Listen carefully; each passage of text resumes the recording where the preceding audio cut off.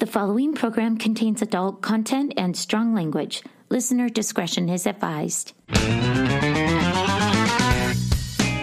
Hey everyone, thank you so much for tuning into the very first episode of Gig Encounters of the Weird Kind. Today I have a very special guest with me. He is the reason why I actually started this podcast. His name is Joel Alpers, and he is legendary. And I am so excited that he said he would do this. It means the world to me, and I think you are all going to really enjoy Joel's stories.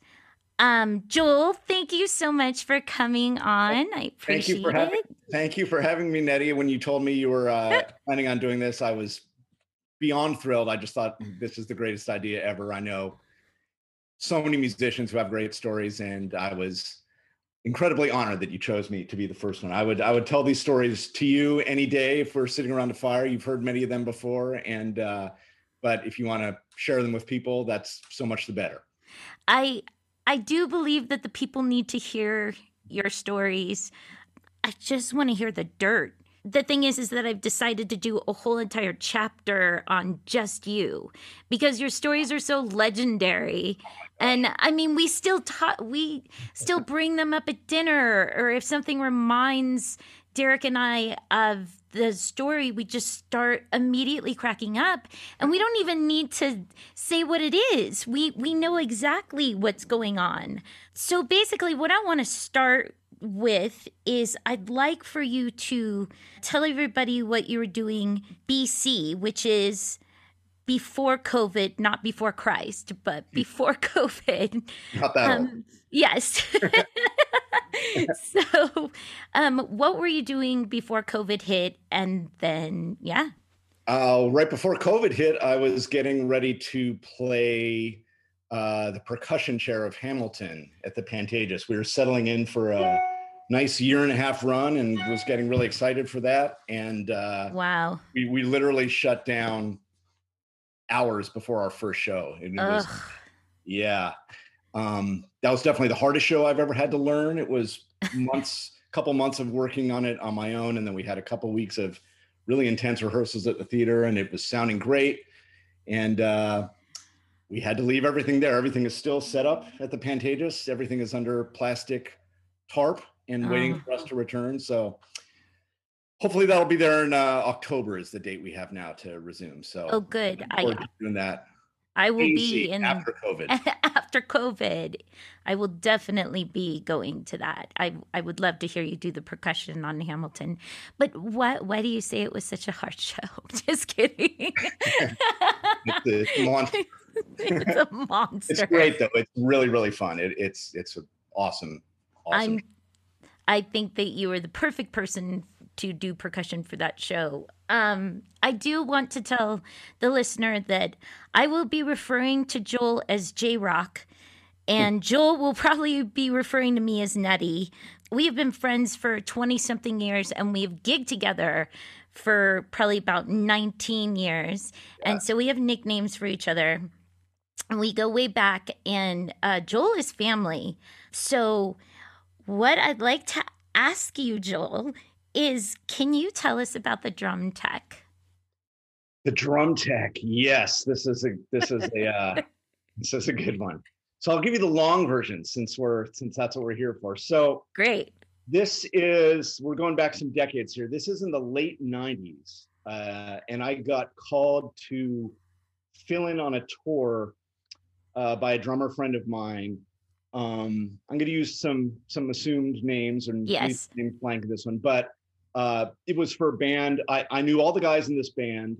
We'd all played together in various combinations and on various different gigs, but I had never actually played any gigs with this band, with this drummer's main band. Let me turn off my mail here. No worries. Ding it at you every. And then can you at least say what kind of style of music was it that you were playing? Yeah, they were the band was like a swing rock band, and great band. They're still around. At the time they were doing really, really well. They were signed to a major label. And it was a great tour. The tour was opening for 2 headlining acts that are legendary bands. One of them's in the Rock and Roll Hall of Fame. The other one really should be. Both bands that I had admired growing up. It was really exciting to get to jump in on this tour. The drummer couldn't make the West Coast dates, so I got. He asked me if I could fill in, and I said sure. That would be wonderful. And I didn't have a lot of time to get acclimated. I had a really quick rehearsal with them in town, and then they literally picked me up in front of my house in the tour bus, and I was off and on the road with him. And the first several gigs were all one-off gigs where I think we were in Vegas and then the Bay Area and then in Park City we played. And really? and they were all one-offs where we would play the gig, load out, get back on the bus. I would sleep in my little cubicle on the bus, and we'd ride overnight and wake up, and the next day we'd be in the next city at the next venue. So that was how the first few days went, and I was getting used to the tour and meeting the people on the tour, and just trying to get through the shows. And then we finally had our first day off in Washington State. We were going to be playing at the Gorge the next day. Okay. Incredible place right there on the Columbia River. But we had a day off the day before, and we pulled into Moses Lake, Washington, which is a little town in Washington State. And the bus pulls up in front of a Best Western there, right on the lakefront. And I get off the bus, and the tour manager, he's checked everybody in, and he hands me a room card, and he says, "Here you go. You're going to be rooming with Dave. I'm going to call this guy Dave." Okay, fair. But Dave was the drum tech and one of the roadies for the tour. Okay. I had never met him before this tour. I'd only known him a few days. I didn't really have any relationship with him other than I'd see him on the gigs, and I'd spent some time with him when I first got on the tour, talking about how I wanted the drums set up and everything like that. But I really hadn't gotten to know him at all. And I would see him before the gig. The gig would be over. He would be breaking everything down. And then the only other thing I'd noticed about him was that I noticed that every night on the bus, he would be drinking a lot. He just would always be drinking, and I'd sort of see him as I'd crawl into my little cubicle, and he would be getting hammered on the bus. Great. And that was about the extent of my knowledge about Dave. So, I get my room card, I throw my stuff in my room, I went and got some lunch. I go back to my room, it's mid-afternoon, and I see Dave's not in there, but there's already like 3 or 4 empty Heineken bottles and an ashtray filled with cigarettes and clothes everywhere. It just looks like a rock and roll hotel room. And I said, all right, I guess this is the way it's going to be. I can deal with this for a night. Sure. And then I just killed the rest of the afternoon. I went for there's a park by the lake, and I went for a long outing by myself, and I did some writing, and I went and had some dinner, and I was pretty tired after a few days on the tour, and I'd been sleeping on the bus, which I wasn't used to, and I really wanted to get a good night of sleep. So I decided to go turn in early. And I go back to my room, and as I walk through the hotel bar on the way to the elevators, I see Dave is at the bar with some of the guys from the other road crews from the other bands, and he's drinking. And I say, all right, I'm sure I'll see him later. So I have a few hours in the hotel room by myself, and I read, I watch a little TV, I listen to some music, and getting pretty tired. It's 1 a.m. now, and I'm ready for bed. So I get everything ready, I turn off the lights, and I'm just about dozing off. And all of a sudden I just hear pounding on the door outside, and what's going on? And I run and I open the door, and there's Dave, and he's kind of swaying, and he kind of pushes past me into the room and falls on the bed, just down like a tree falling. And I should also add, just to complete the picture, Dave is like a physically imposing individual. He's like 6'3", 6'4". I'm not 6'3" or 6'4". And he, covered in tattoos, just kind of a hard looking guy. Yeah. So anyway, he muscles past me, collapses on the bed, and he's turned on the lights, and then he sort of falls down. And so I was just about asleep. So I'm a little rattled now, but I think, okay, maybe he's going to just sleep, and I can relax again and try to get back to sleep. So I turn off the lights, I lie back down on bed, and then, I hear all this thrashing in the bed next to me, and kind of he can't lie still, and there's all this grunting, and he kind of sounds like a muskox that's taking a bullet. He just doesn't sound good over there. And I kind of like turn on the light, and I'm like, hey, are you okay, man? Is everything? And he doesn't really acknowledge my presence. He's just looks bad. And then he kind of lurches up and kind of knocks over some things in the room, and he goes into the bathroom and starts running the shower. And I think, all right, this is probably good. He'll take a shower, clear his head a bit, and maybe he'll wind down. I'm going to turn off the lights and just let him do his thing. So turn off the lights. I lie back down in bed. I'm trying to relax. And then I hear, kind of conscious I hear the shower turn off. And there's a pause for a minute. And then just this tremendous, wet, heavy weight falls right on my back. And David lurched out of the shower, stark naked, soaking wet, and collapsed on top of me on my bed. Horrifying. And so I kind of throw him off, and all I can think, I'm like, dude, wrong bed. And he kind of looks at me, goes, good man. And he collapses on his bed again. So now, now my little sanctuary of the bed, that's been my little haven, is completely corrupted, right? It's soaking wet. I've got his smell all over me. It's just, the whole thing is totally violating and gross. And now I'm kind of agitated, but I'm so tired, and I'm determined. I'm like, I gotta sleep. I gotta just shut this guy out and get in my little zone. And I turn off the light again, and then I hear him thrashing about again, and kind of a couple bottles knocked to the floor. And I hear him get up, and I don't really pay any attention. And then all of a sudden, I just hear this tremendous crash. And what happened? And I turn on the bedside light, and he's standing up totally naked. And the room had one of these big, heavy armoires, big dressers, with a TV in the middle. And he's taken this TV and just ripped it out of the console. And this is like way pre-flat screen TV days, the big old tube TVs. Yeah, the boxy ones. Smashed this thing all over the ground. Broken glass, busted TV on the floor. Oh, God. And he's standing there kind of weaving over this broken TV, and I didn't even know what to say.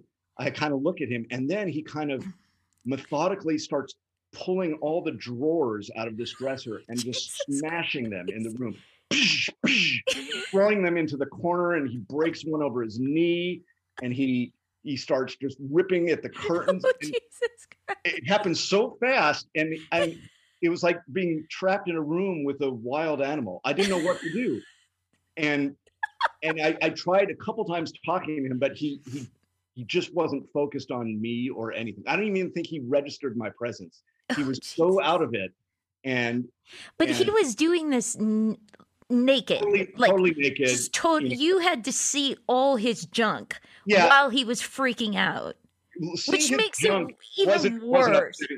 That was a residual horror about the situation, but that wasn't what I was most concerned about. Was his nakedness. I was more concerned with the flying objects and the breaking glass, and what was I supposed to do? But he's like wet and naked. It was horrible. And I just didn't know how to control this guy. I couldn't control him. I didn't know what to do. And this is, again, pre-cell phone days. I didn't know how to contact the tour manager. I didn't know what room the tour manager was in. It's like 3 a.m. I don't know. I certainly don't want to go to the front desk and tell them what's going. I want to keep all this under wraps if I can. I don't know where the tour bus is parked. All I want to do is sleep, and I don't really know. And also, there's this nagging little suspicion or question in the back of my mind where part of me wonders if this is some elaborate band prank or totally like welcome to the tour. Like, right. He keeps waiting for the door to open and all the guys to come in and say, "Yeah, I got you." Right. So I keep waiting to see if that's going to happen, and maybe I should be trying to play it cool in case. But that doesn't happen. It seems to be real. So it wasn't a hazing. No, and or not an intentional one. And then it kind of seemed to end just as soon as it happened. He's broken all this stuff, and and kind of thrashed about. And I'm kind of, plastered up against the wall of the room, just trying to keep my distance and dodge any flying debris that comes my way. And then he just collapses back on the bed again. And this time he really looks like he's out. Like he doesn't move. He's down. And I kind of throw a blanket over him and I say, okay, like maybe I can just get a couple hours of sleep here. So he's out. I turn off the lights. Doesn't look like he's going to get up for a while. And just out of sheer exhaustion, I managed to fall asleep. And then I have this kind of long, involved dream where I'm walking along the edge of the lake where I was that afternoon. And I'm looking at people swimming in the lake. And then the dream morphs and I'm in my room, but I hear the waters of the lake lapping up against the windows of the room. And then I kind of half wake up and I still hear the water running and I get a little bit more awake and I realize that's not the lake that I'm hearing. Why do I hear water?